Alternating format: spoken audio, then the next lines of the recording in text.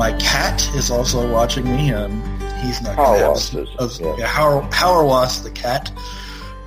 For those of you that know who he's named after, that should come as no surprise at Forged Plowshares. And should there be cursing in the background? Yeah, if you could translate feline cursing, yeah. But I think that what we're doing is kind of continuing our conversation that Paul and I had recently. There's lots of conversation going on at Plowshares.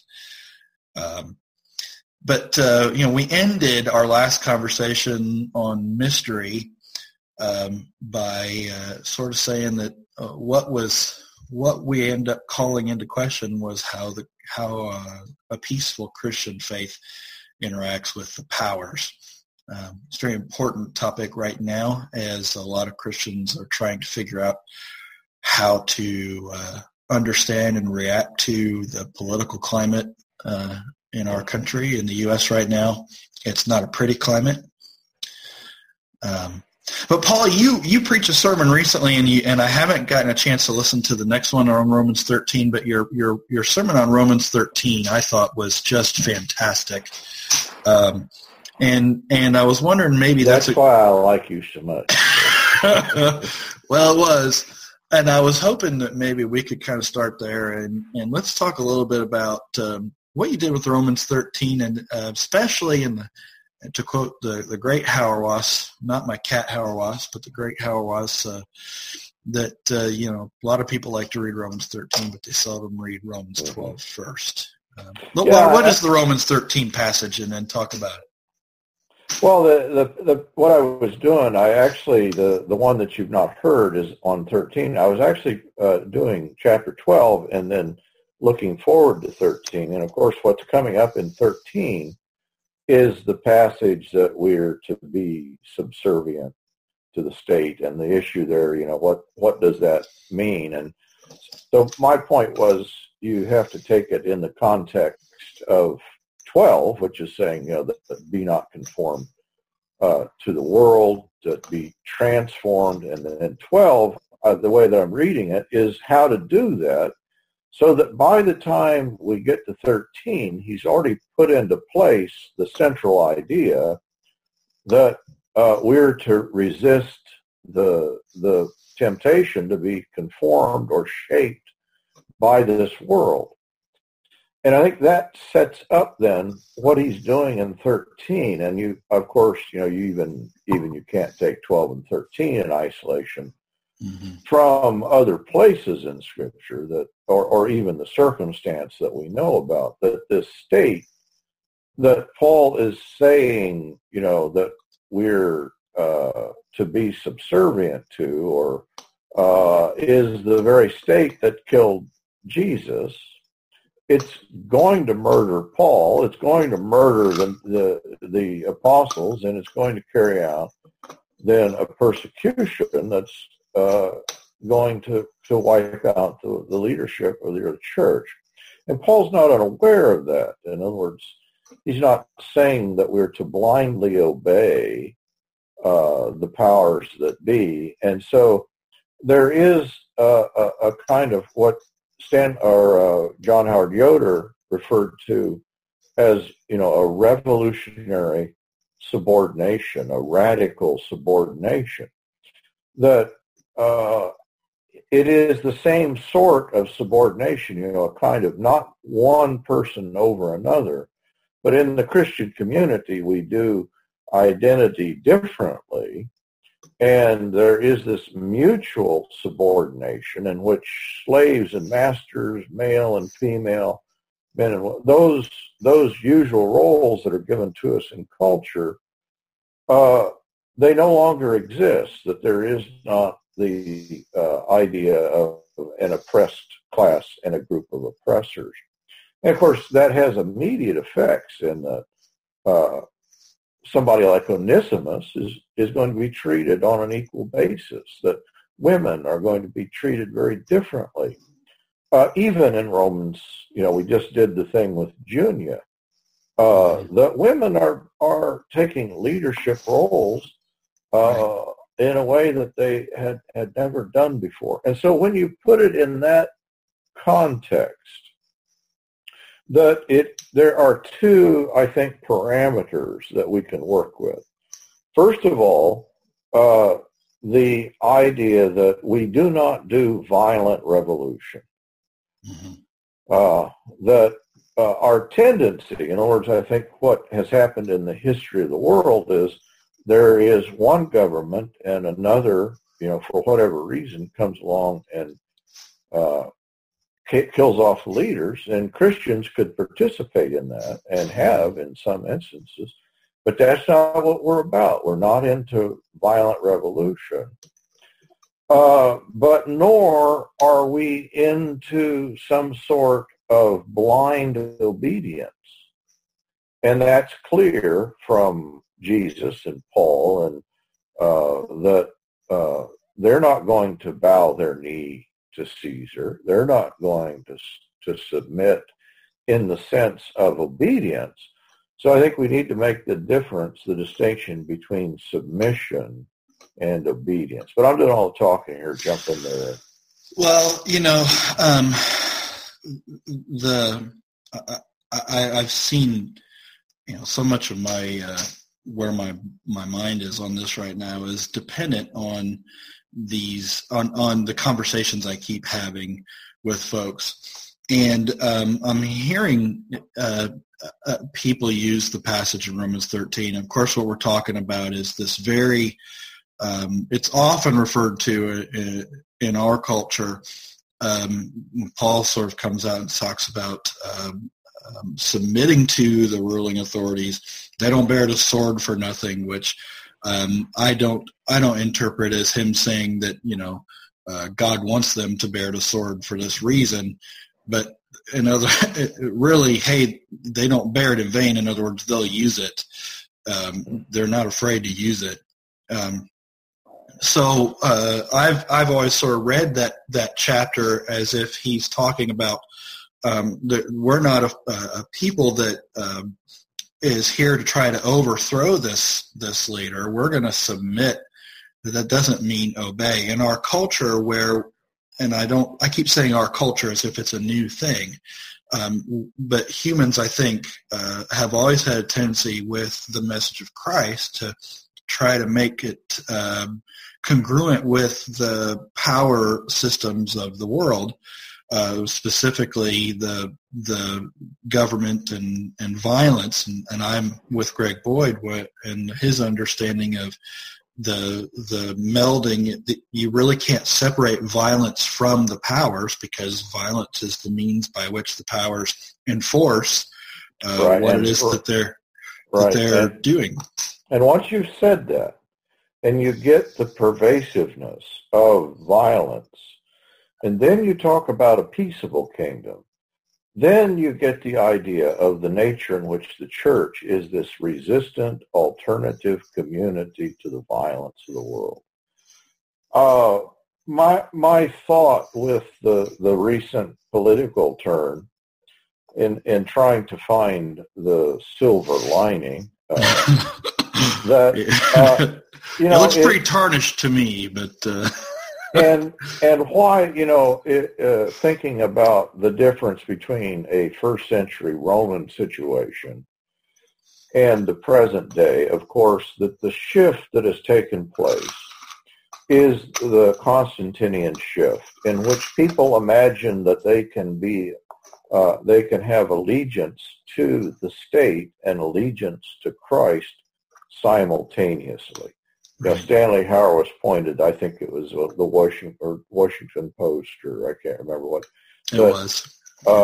That Trump, on the day of his inauguration, called for people to give complete allegiance, and said that as people that we can have faith in this country and faith in ourselves. He's voicing something and perhaps saying it in a way that is starkly clear. And of course, Hauerwas's point rightly was, this is not Christianity. It is a religion, but it's a different religion. But I think the silver lining, I'm doing more, I haven't gotten to the silver lining, is, okay, let's bring this thing out. Let's say, here's what this alternative religion of nationalism looks like, and here are the tenets of this belief, that it will be an oppressive to the foreigners. It's based on exclusion. It's based on wall building. You know, if you think of Paul's picture in Ephesians, that the wall of hostility is broken down, Paul's entire picture of justification is one that breaks down dividing walls and hostility. But I think if you don't get that is counter to every other religion, and every culture in this world functions precisely in and through wall building. And so I think that here we have a guy that he's just spouting, you know, the religion of America. And I think it's a good thing. Let's get it out there. And okay, if this is the religion that you're following, let's call that one thing, and let's call the religion of the New Testament that faith. So what I'm hoping will happen, I think we've, you know, with the similar situation that took place in Nazi Germany, that people imagined that and I think we can in part blame Martin Luther for this, that two things. First of all, Luther's anti-Semitism. And the other thing, Luther's notion of justification as a kind of private justification between God and the individual, right, so that there is no social aspect to it.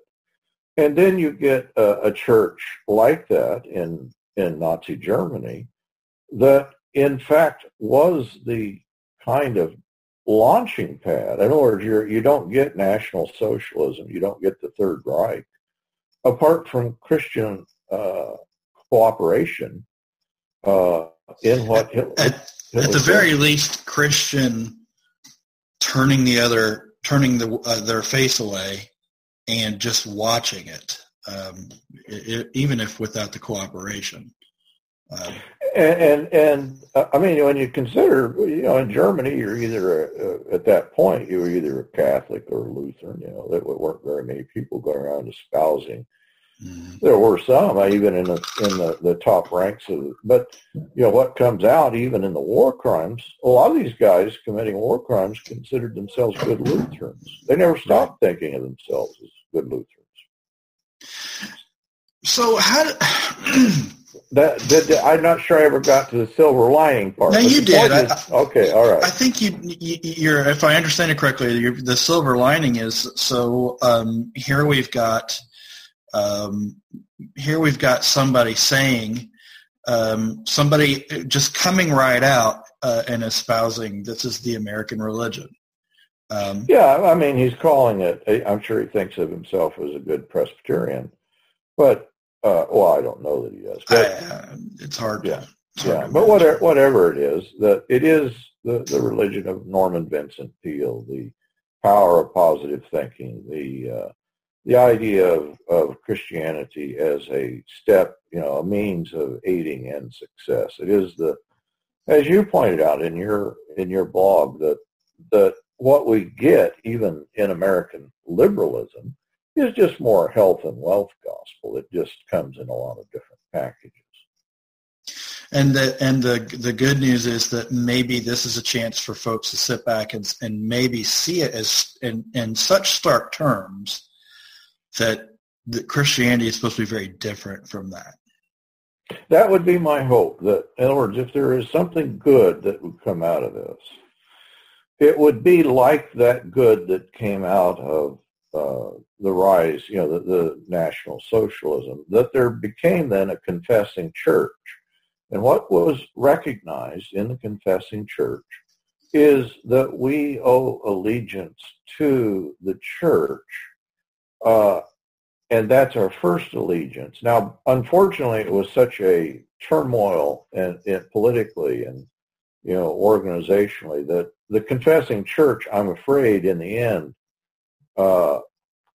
even in Bonhoeffer's point of view, was not strong enough to offer any kind of real resistance. Or, I mean, I think it did offer an alternative, but even Bonhoeffer, in a sense, I think in his participation in the attempted assassination of Hitler, had abandoned the hope of the church really making a difference. I have a hard time remembering the name of the book. I bought it a couple of years ago. It was really well done. I can't even remember the author. That they've questioned Bonhoeffer's his participation in the assassination attempt itself. Yeah, I've seen the book out there, and it's interesting. That may be, I don't know. And I can't remember the direction. What I'm thinking about, though, as you're talking about this, is I'm 100%. What you're saying it is very much in line with the way I've looked at it. Yes, the church is different than the state, and here we see the ultimate sort of example of this is the message that's out there right now is as opposite from Christianity as it can be. That said, what I'm running into on two different ways is the folks that their faith is so internal that on the one hand, they're either saying to me something like, yeah, but that is not something that we're supposed to assume is going to influence public policy. So therefore, it doesn't make any sense for us to voice outrage or to voice discontent with the powers that would say, make my Muslim next door neighbors, who are incredibly sweet people, my Muslim next door neighbors would have to register. So, of course, now the church is supposed to love those people, but, it doesn't really make sense for us to criticize the government because we're supposed to be doing something different. On the one hand, I kind of understand that. On the other hand, I don't think so. And then those other voices that are telling me, yeah, I get all that, and that's all very regrettable, but we've got to protect our families from these people. Of course, the assumption there is you can somehow encapsulate who these people are. Part of our problem, I think, may be that we have been at war for almost 2 decades now with an enemy we still have yet to define, that you can't really point to and say it's those people over there. And so we're constantly in this push to get them defined, and the way we think is to have these broad categories. Must be Muslims, must be people from Yemen, or something like that. I know how I'm responding to people who are saying, yes, but the message of Jesus wasn't political, so therefore us criticizing this policy and this administration is not a healthy or good thing. Do you have and I'm afraid you're going to say, hey, they're exactly right, but I think you might not, but go ahead. Yeah, well, I think that several things, as you were talking there, that having spent 20 years in Japan, and every sentence that comes out of somebody's mouth in Japan begins, watashi tachi, that we Japanese. And so I think coming back to this state, the states, and going out to churches, and people here say the same thing, we. And so I think step one is, okay, let's get rid of that language. Who's the we? Yeah. I'm not the we. I don't count myself a part of this we. Now, at least the we that is the we Americans, because the we that I would make myself a part of is we the church. And once you say that, that is that my identity is tied up with Christ and the body of Christ in a real first order sort of way, so that is constitutive then of a cosmopolitan, culture that is not defined by race or nation state or border. Once you have that in place and you begin to really practice that, in which the church does not, we don't have borders, we don't put up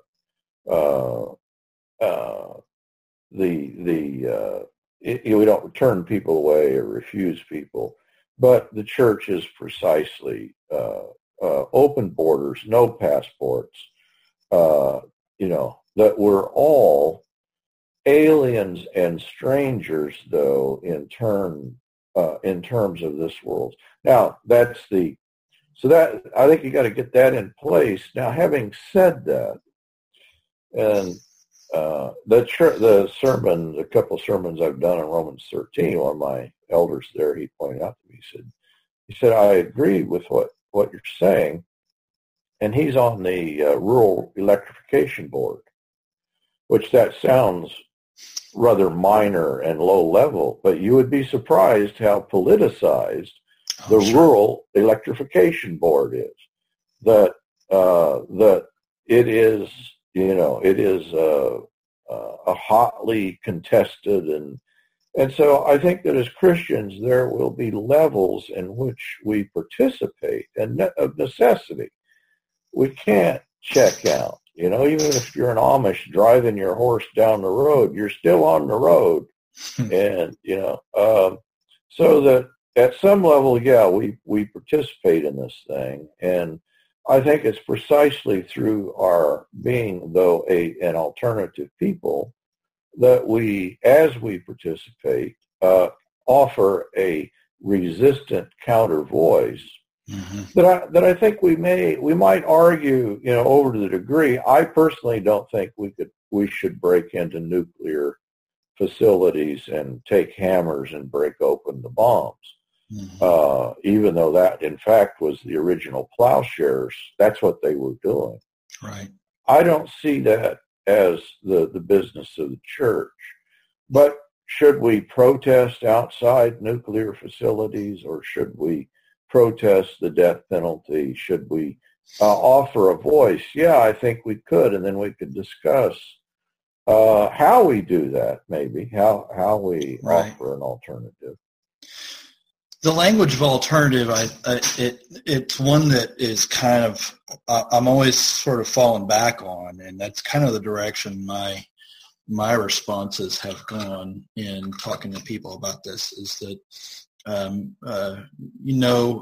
yes, Jesus eschewed the kind of power structures that, the temptations, the temptation narrative after his baptism in Matthew, when he goes out to the desert, there's 3 temptations. Are you going to use your power to create bread for yourself when you're hungry? Well, a Jesus that does that is not a Jesus who's going to endure a cross. Are you going to throw yourself off the temple, make some grand show, and show yourself up like Superman? Jesus who's willing to do that is not a Jesus that ends up on the cross. And for that matter, that other temptation, here's all the kingdoms of the world. You can have all this power. It's all yours. But I always thought it was interesting that the devil in that story equates political power with Satan worship. And he does reject that, and yet this is the same Jesus who said the greatest prophet in history is the guy that got arrested for standing outside Herod's palace and shouting about the immorality that was going on, and that this is wrong. I think that if you consider, I told somebody today that, that we are an alternative kingdom does not mean that we are an irrelevant kingdom politically, but we are an alternative kingdom in exactly the way that we offer an alternative along with a critique that what that world does is evil. and that there's, or at least there are evil things that are happening, and to simply turn away and to not engage with the kind of oppression that that kingdom is always on the verge of breaking into, the kingdom of the world, that is to say, well, I don't really have, our kingdom has really nothing to do with what's going on in this world. We're just here to try to help people go to heaven. To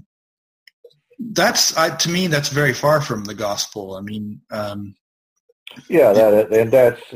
the gospel. That's the Christianity that I think that is responsible for. I mean, it is a Constantinian Christianity that, and even more Constantinian by the time you get to the Protestant Reformation. In a sense, I think that Luther and Calvin reformed Christianity. It fits a nationalistic mold even more so than the original Constantinianism is, because religion becomes a privatized sphere. Then you give your body over to the service of the powers that be, and the two things are in some way completely separated. So if you think about Luther appealed to the state to fight the church. I mean, that was his thing. That was how he kept from getting killed by the church. And I'm not saying I had done anything different. I mean, I hope I would have.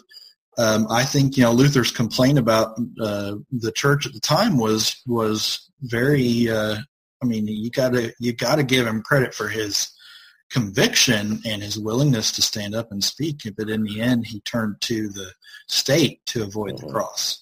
I was just reading Henry Nouwen, who goes through, you mentioned the temptations, and does it very interesting. Nouwen is an interesting person himself in that he goes from teaching at, Notre Dame, Harvard, and then goes to a community of large community in which, people are challenged mentally. And his point is, and totally unimpressed with him. Mm-hmm. And because everything he did was in a realm that, they don't care about that. They don't read books. And so he found himself,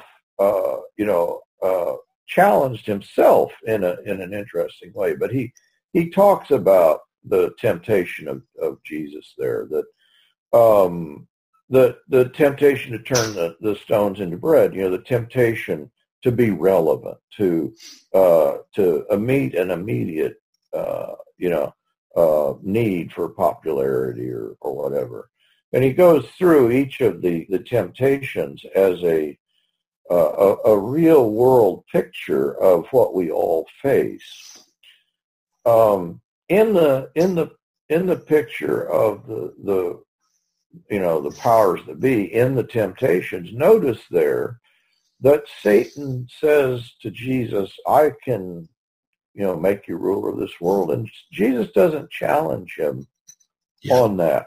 He doesn't say, no, you can't do that because they don't belong to you. He refuses to bow down. So two things are at play I think, throughout Scripture.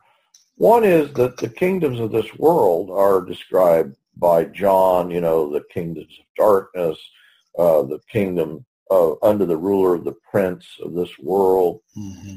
By Paul, that he just out and out says it in Corinthians, Ephesians, that the devil's the ruler of this world. It's a thematic picture, and I don't know that. I think what Christians often get the idea of in a Constantinian Christianity is that, that's no longer the case because now we have good, Christian nations. But I think the point that we originally made, once you get the idea that, no, there's only one peaceable kingdom, nation states do not and are not capable of doing kingdom work on the basis of peaceableness. Mm-hmm. Now, I think there may be degrees, and this is the role the church can play, the witness that we play is to say, no, the necessity of violence is not a logic that needs to rule.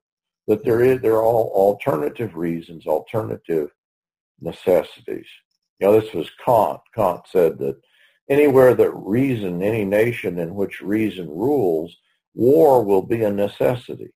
It's an interesting idea that is exactly right, except for the idea that maybe there's an alternative reason in which an agonistic, violent struggle is not determinative of the culture. It's not an originary. As Christians, we don't believe in an originary violence.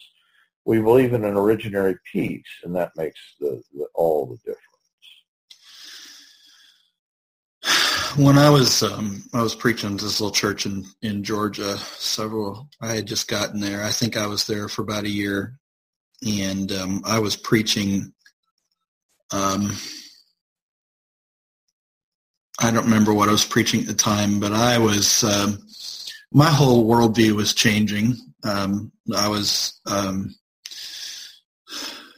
being confronted with the gospel in a way that I hadn't yet. It's largely your fault, but it's also the fault of some important books that I was reading, and also I think the Holy Spirit working on me through Scripture. I'm going to credit that largely. Maybe as I don't mean to interrupt you, but as we're describing this, I think that you and I and that we've all gone through a kind of passage in which we may be seeming to condemn, but I never want to appear that way, because I would be condemning my own earlier self. I've had some folks who, I'm in conversations where I'm presenting something about the gospel, or the way the gospel has caused me to think about an issue, or guns or violence, or this dark political turn we've seen. And I've had people say, this is so judgmental, you make me feel like you think I'm going to hell. And I don't use that language. Mm-hmm. And I'm stunned by it. I just, I don't know. I really can't figure that out. It was funny. There was a church when I was preaching there, this church that it was a rural church that was closing its doors, and they had some money they wanted to donate to another church. And I was always the kind of person that thought, oh yeah, boy, some money would be good, but I wasn't the kind of person that could schmooze. I was never good at it. One of their leaders came to talk to me, and he had heard some of my sermons on the internet, and he was talking to me about that possibility of that they might, just make a gift to our church. But he looked at me and he said, I'm a little worried about your preaching. And I thought, well, there goes that. But he said to me, it seems like what you're saying is so different. He said, have you considered that, how would you like it if a pilot, you were on a plane and a pilot said, well, this time we're not going to land on the wheels. We're going to land upside down because we think that that's the better way to do it. And of course, what he was implying was that this view of the gospel that I was proclaiming was an upside down one, and was different and wasn't good because of that. And I just looked at him and said, well, what if we actually found out that all this time we've actually been landing the plane upside down, and that there were wheels on the other side, and we should have been landing on the wheels the whole time. And you still didn't get that money. No, he decided that there were other more deserving congregations. Yeah. We puttered along as we always did. But what's at the heart here is, again, it always ends up coming back to what it is you think that this whole thing's about. And if we think that the kingdom is about presenting an alternative to the power structures of the world, the power systems, the powers, which is what I think the New Testament just calls it, with something very different. I saw a wonderful. It was a kind of a image that's been floating around social media, and it's on my Facebook wall somewhere down the list of horribly dark articles. I'm obsessed. But there's an image, and it shows Jesus. It looks like that sort of ancient Catholic iconography. Jesus with nail holes in his hands, and he's standing behind a barbed wire fence. Mm-hmm. And he is the outsider. And the statement underneath is, Jesus identifies with the oppressed. Mm-hmm. And I had a good friend even that still had a hard time. Well, are you telling me that Jesus loves the oppressed more than the oppressor? Well, no. But I think Jesus tries to save those who have the power by being powerless. And that by being powerless and calling them to also be powerless, to give up power. Giving up power is what we think salvation actually is. And I think that if things continue the way they seem to be, we may really have those kinds of opportunities very soon in some very significant ways. And my thinking about saying what I see, I'm always hoping that there are Christians who at some point are thinking, wait a minute, I can't feel good about this. I can't feel good about the darkness that I'm seeing and the hatred that I'm seeing. I can't support it. And to me, that's if we could just get Christians not to support hatred. Oppression and hatred. And that's the thing, that it's not that Jesus, out of fear. Yes, that it's not that Jesus doesn't love the oppressed and the oppressor, but he does not love oppression. And that's the oppression is ultimately described then as a force that is, it takes over human beings, that humanity is drained out of people ultimately, so that Paul can say, it's no longer I that do it, but it's sin that lives within me. I think that some people have turned themselves over to oppression as who they are to such a degree that, and we can all do this, that we can drain the humanity completely out of ourselves. And so what Christ is doing is not rescuing a particular class of people, right? But he's rescuing all of us from these systems, in which the system of a kind of oppressive identity is functioning in nationalism as a theology, that you're going to be, people are imagining that, I think they're confusing this with the very notions of freedom, the very notions of what salvation is.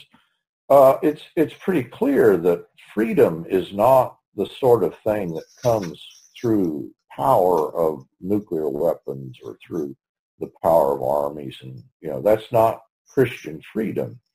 And so if your identity in Christ is one that is ultimately dependent upon the powers of state, I would suggest that perhaps that's not Christianity. That's just out and out nationalism. That's an easy thing to recognize, that we put ourselves in the hands of God. And that is a dangerous sort of security, because God doesn't secure us in the way or by the means that we would, that he calls us to take up crosses, an odd sort of security to begin with. It's a security that requires the kind of faith that I think Jesus goes to the cross with, which is that on the other side of this is a redemption and a vindication and a resurrection. That you don't.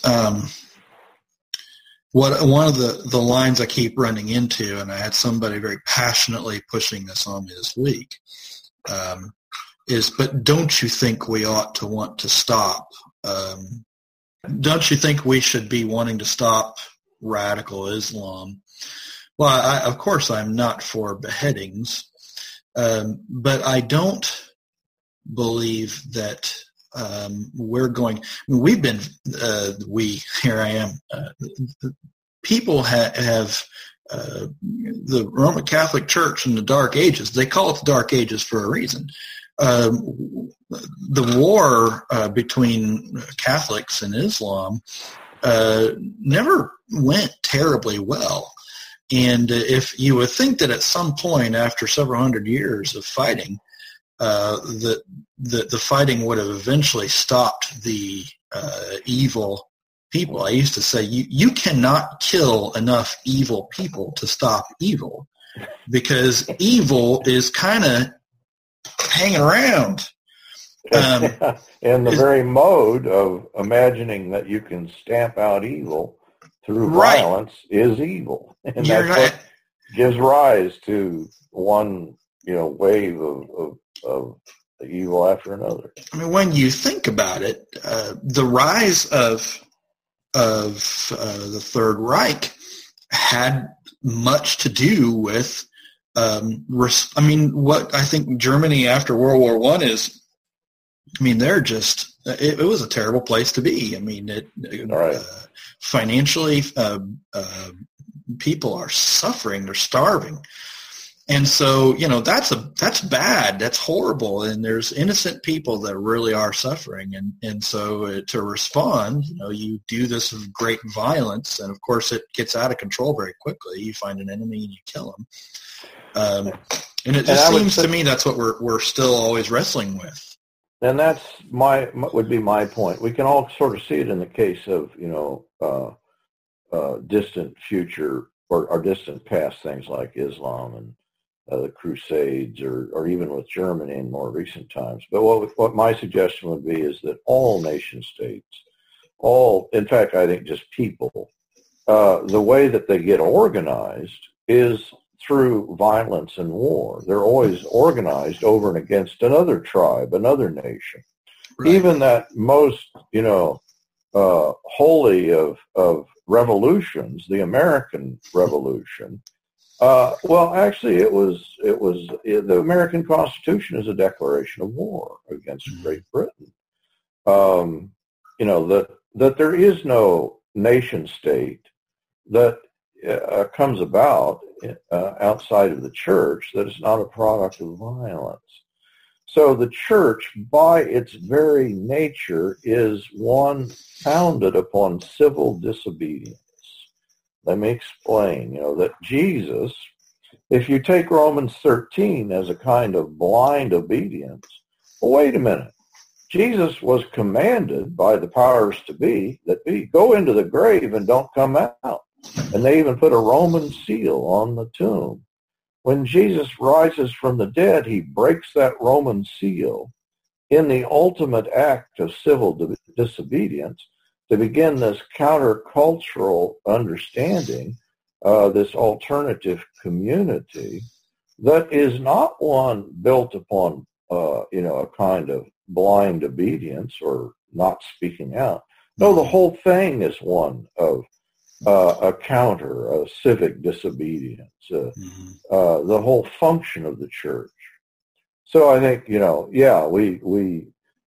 in that passage, in Romans, that in 13, clearly there is the picture, pay taxes to whom taxes are due, but in the role that's laid out, obviously there's no place for Christians in the first century to take up arms and be on the side of the government that's collecting taxes, that's creating soldiers. I think there are other passages we can go to, and clearly the history of the church is one of pacifism in the early church that ends abruptly, I think, in the Constantinian shift. So our very existence is a threat to empire if we do this thing right. Right. But if we accommodate ourselves to empire, we've made ourselves useless. It means nothing. Now, yeah. Several Pauline passages are I keep coming to mind in this conversation, and one happens to be if you read the Romans 13 passage as being about acquiescence to the powers. These are here that God's put them here. Of course, we're very selective about which powers we think that applies to. Didn't apply to Saddam Hussein. Even take Saddam Hussein. He's an interesting. That's always interesting to me, because if you use that passage, was Saddam Hussein providing health care? Was he providing basic human services? Was he? I think you could make the case that Saddam Hussein was, in fact, I think he was doing a lot better than Nero in terms of, not going beyond. Isn't saying a lot, but saying practically nothing. Yeah. Right. But the point is that if you're going to kill off a Saddam Hussein, don't imagine that you're doing it in the name of Christ. Right. And don't imagine that on the one hand you can say Romans 13 does the way we're not reading it doesn't apply there, but it does apply to our regime. Right. Our Caesar. So it's got to be read differently, and so the tension there, or the irony there of saying, Paul's talking about you must obey and go along with Caesar and do what he wants, but at the same time, the passage is leaving me at the moment. At the same time, saying that Jesus on the cross has disarmed the powers. They have no power over us, in that we're ready to die. If everybody, think about it, if everybody in the country says, no, we're not going along with this horrible thing, the administration is powerless. I mean, there's nothing they can do. So we'd rather die than commit evil against this child. You've made them powerless. This, I think, also brings Ephesians 2 into or Ephesians 2 and 3 into the conversation when Paul is saying, formerly you were strangers and aliens. You were outside. Now you've been made citizens. You've been made part of the family. Paul, the notion that we're an alternative kingdom, an alternative family, alternative culture to the world. I don't think that the language of kingdom, and this is nothing new. I'm repeating the words of much more important people, but I shouldn't say it that way. Much more interesting people, maybe. I don't want to use those power words myself, but the language of kingdom, the fact that Jesus called it a kingdom, and he was a king, and the word gospel, which had so much political weight behind it itself. That's not accidental. I mean, that was really revolutionary stuff. If we walked around saying, no, America's not my nation. The church is my nation, and Jesus is my leader. That's that really is a very. I think it was Shane Claiborne had a book some years ago called Jesus for President, and he proposed a very different kind of nation state. And I think one of my favorite chapters was the Amish for Homeland Security. It was, I mean, it's a totally different idea. Yeah, I'm thinking as you're describing this that of Shusaku Endo's movie. We just saw it the other night, Silence, which, in Japan, when early Christians started saying Jesus is Lord, well, that had immediate political ramifications because the shogun thought he was Lord. And they took it as a challenge then. And of course, the sad part of this is that it becomes one of the worst persecutions. And as far as I know, I think, we think there may have been tens of thousands of people killed in Tokugawa era in Japan. But clearly, if you get the idea that the church has, when you say Jesus is Lord, that is a political statement that necessarily is a challenge to any state or people that would demand your absolute allegiance. Yeah. And so when states do that, and the other thing was the Romans 13. I guess we can the two wrong ways of identifying, reading it, blind obedience, or to say, well, yeah, he's talking about, good states and that we obey those, but we don't obey the bad ones, as if we're going to do violent revolution in unjust state. Well, remember, this is Rome. Yeah, it was a bad one. It was a bad one, and I don't know that it gets much worse. So if you read it in that way, I think it does give us a pathway forward. Ironically, this most difficult of passages gives us a means of negotiating this thing. But we can't negotiate it as long as we're operating under a Constantinian sort of theology or a kind of privatized religion that is already just co-opted by the powers that be. Yeah, it occurred to me when you were talking about the word Lord that the nation state has benefited greatly by the separation of vocabulary there, because in our language, Jesus can be Lord all he wants, but that's the president. Yeah. And whoever happens to be the president and whoever you like as president. Because those two are not in tension. You can have a Lord and a president. Well, when they were calling Jesus Lord, everybody knew there's only one Lord. Now, whoever you thought he was, to the Jews, to call Jesus Lord is to refer to him as Yahweh.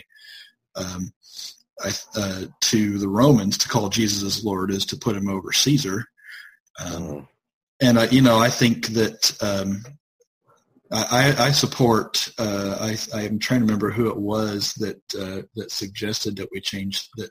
I think it might have been Brian McLaren in one of his books. I can't remember which one it was, but suggested that maybe it's time that we start thinking about this. If we're really going to understand that Jesus as a radical challenge to the powers, that maybe it's time to start thinking about calling him president. I don't like that because I don't like the word president very much. But I don't want to diminish that. But, he was trying to get at the truly revolutionary tone behind the use of the word in the New Testament. Yeah, that's the stuff that has been done with John. That the language that's there is not in isolation from what's happening politically, that Caesar Augustus is going to claim to be Prince of Peace. Mm-hmm. He's even going to call himself Lord and God. Mm-hmm. He's going to call himself Savior. Mm-hmm. So it is precisely that language that John is countering in the gospel, and I think in the epistles, that there's a two cosmos system here, but one of those worlds turns out to be a complete lie, something that can be undone. And so I think that the emptiness of these systems are that's the amazing thing about, in my lifetime, seeing the fall of communism. That these nations seem to be imperturbable, that they cannot be moved, and yet they just come onto the stage of history and fade away in quick succession, because ultimately they're built upon nothing of substance. It's all, it is a deceptive notion that they have some sort of ontological ground. Mm-hmm. Well, I think we solved it. Well, it's amazing what we can do, isn't it? The bottom line, to me, this is the way of looking at it that has made the most sense now. You think about what it means to be Christian in terms of an alternative way of looking at the world, and the other one, it becomes it's empty and hollow. There is nothing of substance to it, despite the fact that I think that what my wife is doing some teaching now at a high school here where we live in Georgia, and we are recently joined a Mennonite church, but I think our theology has been heavily influenced by Anabaptist theology for some time. For us to, the tension of standing up and saying the Pledge of Allegiance is too great. We can't bring ourselves to do it. And yet she's kind of in this position now where that's something she's, kind of faced with. So how do you handle that? Well, one of the sweet ladies at our church said she always told one of the kids to lead it, and if they didn't want to participate, she didn't make them do it either. But all that to say, I think we've as a culture, we've kind of been bombarded with quite a bit of propaganda about the state. Mm-hmm. You say these things as you're growing up, such that what ends up happening is when somebody said to me the other day, well, I'm all for folks. I'm all for refugees coming as long as they come legally. Well, of course, the irony there is if you make being a refugee illegal, then suddenly there are no refugees. You're the one that decides what's legal and what's not legal. So, but we still are treating these kinds of things as if they're divine revelations, as if the law of the state is some kind of divinely. And I think reading Romans 13 the way we have has contributed to that. When you read Caesar as an extension of God, then what Caesar decrees, I'm remembering that Caesar used to use the euangelion, the gospel, as this decree from Caesar. Here's the good news from Caesar today. It was never very good. But now you've got, when they decree this, it is law. And we look up to these, when people talk about the Constitution of the United States, I mean, it's with hushed reverence. It is a holy document for many people. And let me run interrupt. Me run an experiment on you. I was monologuing. No, I was just, as you were saying that, and object here if I've gone too far.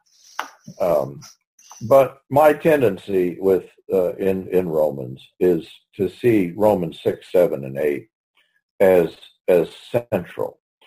And if, the entire argument in Romans is about the nature of the law, and that the law then is itself definitive, not in the sense that it is that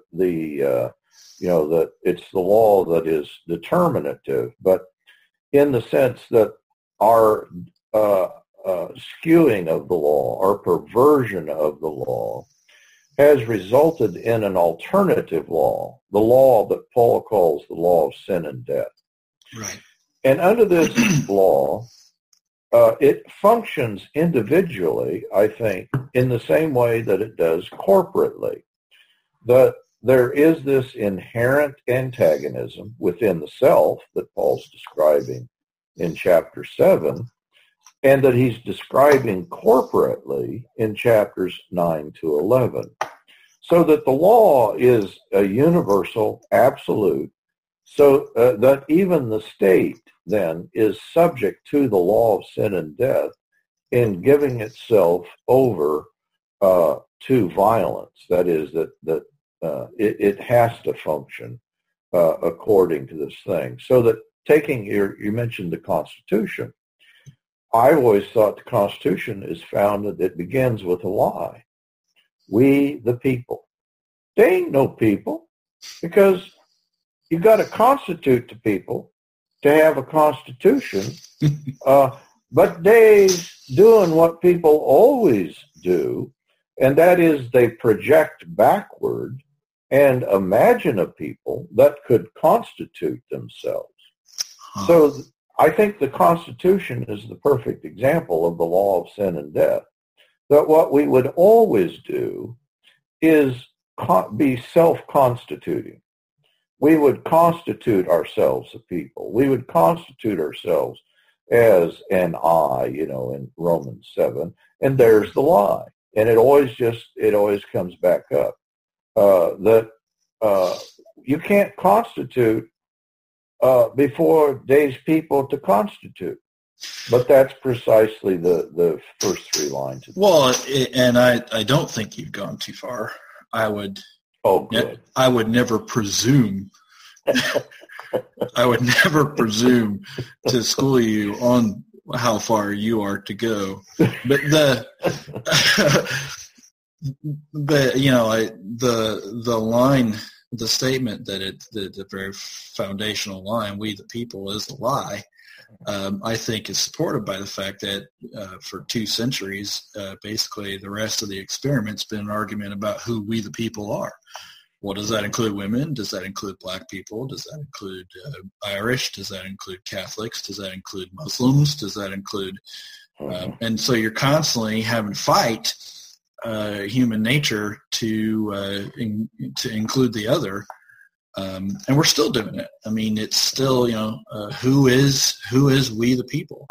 I, for one, have found it very difficult as a Christian to, I can't for the life of me, when we talk about who has rights to, who has a right to freedom or whatever, nebulous thing we're trying to talk about. And, but it's American citizens. Well, why should that stop with American citizens if we're Christians? Why should what's good, what God gives all people, life and food and water, and why should that be held just to citizens of a certain country? Does he not give it to all people? And if he gives it to all people, and if we believe that he has created all people equal, to borrow that language, of course, that's the Declaration of Independence, I believe. I think ultimately you're right that we the people is it begins with an assumption that it can't identify in the first place, and so since you don't have that, it's it just creates new forms of oppression. I think a lot of people have been quoting, the Sermon on the Mount, and I think that's quite appropriate. That in a way, I don't mean to, again, I think we all need to check ourselves. We all have to have certain tests of the authenticity of our Christianity, and those tests are not hard to do with yourself. That is, what do you do with the poor? What do you do with the hungry? Your identification with the oppressed is then the judgment scene. That is the criteria of an authentic faith. So that we all need to pause and make these judgments. I did the recent 1 John one, maybe that one's not up yet, but the idea of these tests of authenticity that John gives, that they're moral. Do you love your neighbor? They're social. Do you participate in the fellowship? And they're ultimately theological in that, do you acknowledge the lordship of Christ? And, part of that is that, do you say that he's come in the flesh? I think that we can always apply those, and I would say that, especially to people who I think that what happens in a kind of Constantinian Christianity is that you find yourself supporting doing evil to certain classes or certain, people at a distance, that if you just stop and think, it does not meet that criteria. You cannot oppress the poor. You cannot then side with the oppressors. You cannot be involved in systems that are poverty creating. And we all need to continually examine ourselves on that basis.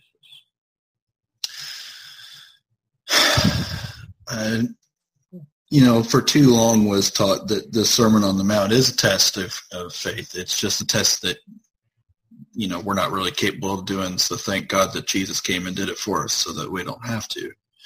Yeah. I'm like, what a waste of time that was. If that was the case, why didn't he just, Right. And that's the whole Christianity, is that Jesus died so that we don't have to. He buried the cross so that we don't have to. Yeah. So that is the alternative Christianity. Again, I even as I'm saying this, there's a tension in my own mind. I want to call people out of that in a kind of non-condemning fashion. But I think at the same time, you have to call, you have to make clear what an authentic Christianity looks like. And if that sounds damning, it may, and maybe that's the only alternative we have. I don't know. Tell me I'm wrong there. That there has to be some way of. I think you can do this in a loving fashion, but ultimately, I think that there is a kind of condemnation that is passed. I'm too impressed with the prophets to be very much use, and trying to figure out how to do that. Hauerwas, in using colorful language, which I won't repeat here, but has talked about, somehow we got to be able to talk about peace without being self-righteous.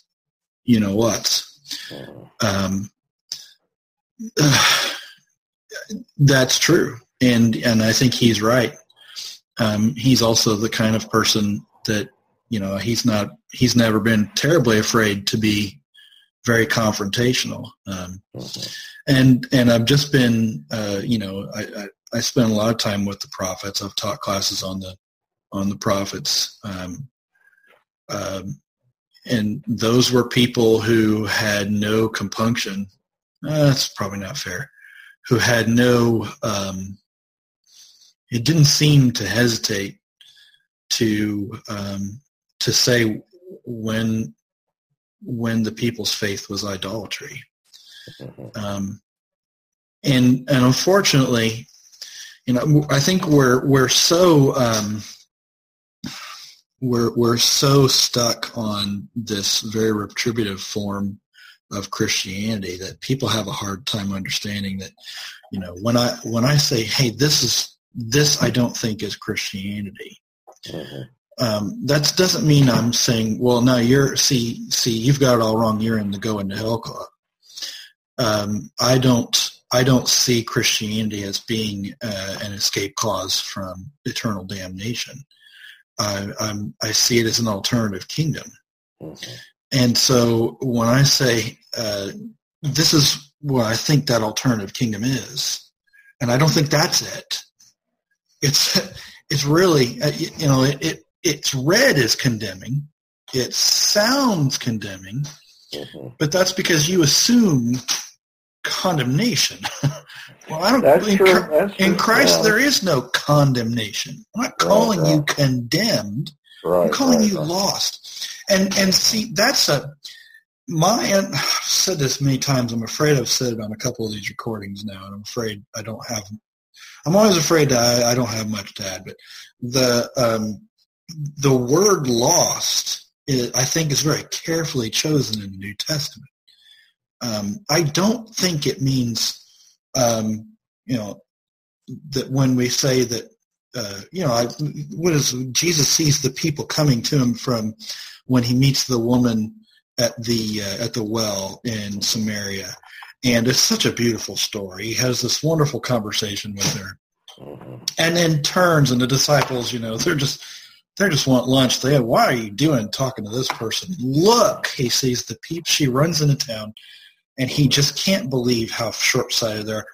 She runs into town. She brings all these people, and it says that Jesus was overcome with emotion. And he said they were like, the passage says, they were like sheep without a shepherd. Mm-hmm. And, that term lost, in my mind, it means so far from what God really wants for people. Mm-hmm. He does love the oppressor. He does love the oppressed.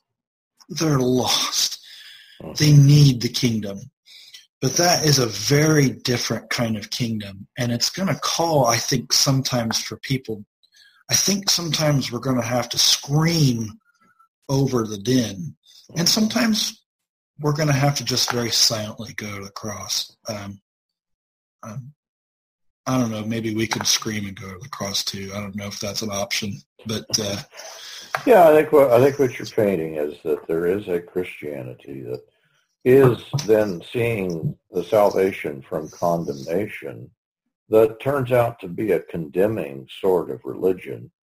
Who, in my personal experience, not always, not 100%, but the people who believe this religion can be very mean. They've been very mean to us. They've done everything they can to destroy our livelihood, and so that their condemnation of what they see as this kingdom Christianity is telling. That I think in the same way that on a national level, that people who involve themselves in meanness and oppression, in some way that should cause a light to go off in somewhere and say, wait a minute. This isn't what we're about. And I'm running into some very good friends who I think very highly of, who have left the faith, and because that's what they find, yeah. Because that's what they find, and in the end, they basically said, if that's what it is, I'd rather not do it at all. Right. I'm hoping, and I've taken a lot of comfort in a statement you made in our last conversation, which was that sometimes atheism is kind of a necessary step. You have to reject the wrong God before you can to let the right one in. M. Scott Peck said it, in an interesting, in a different category. In the counseling, he encountered people that he thought the healthiest thing they could do would be to leave the church. I don't know that I would ever recommend that to somebody, but I understood exactly what he meant, because people's religions it is a kind of sickness that they're not going to be cured of, perhaps, until they get rid of the notions of God, the notions of the way that Christianity functions, that they've so tied their identities to, that they are indeed they're lost in the sickest of fashions.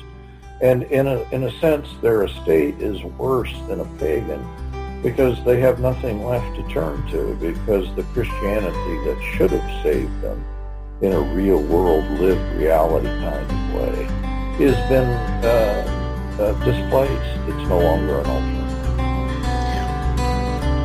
It's been fun. Yeah, it has. I was just thinking that unfortunately at some point I've got to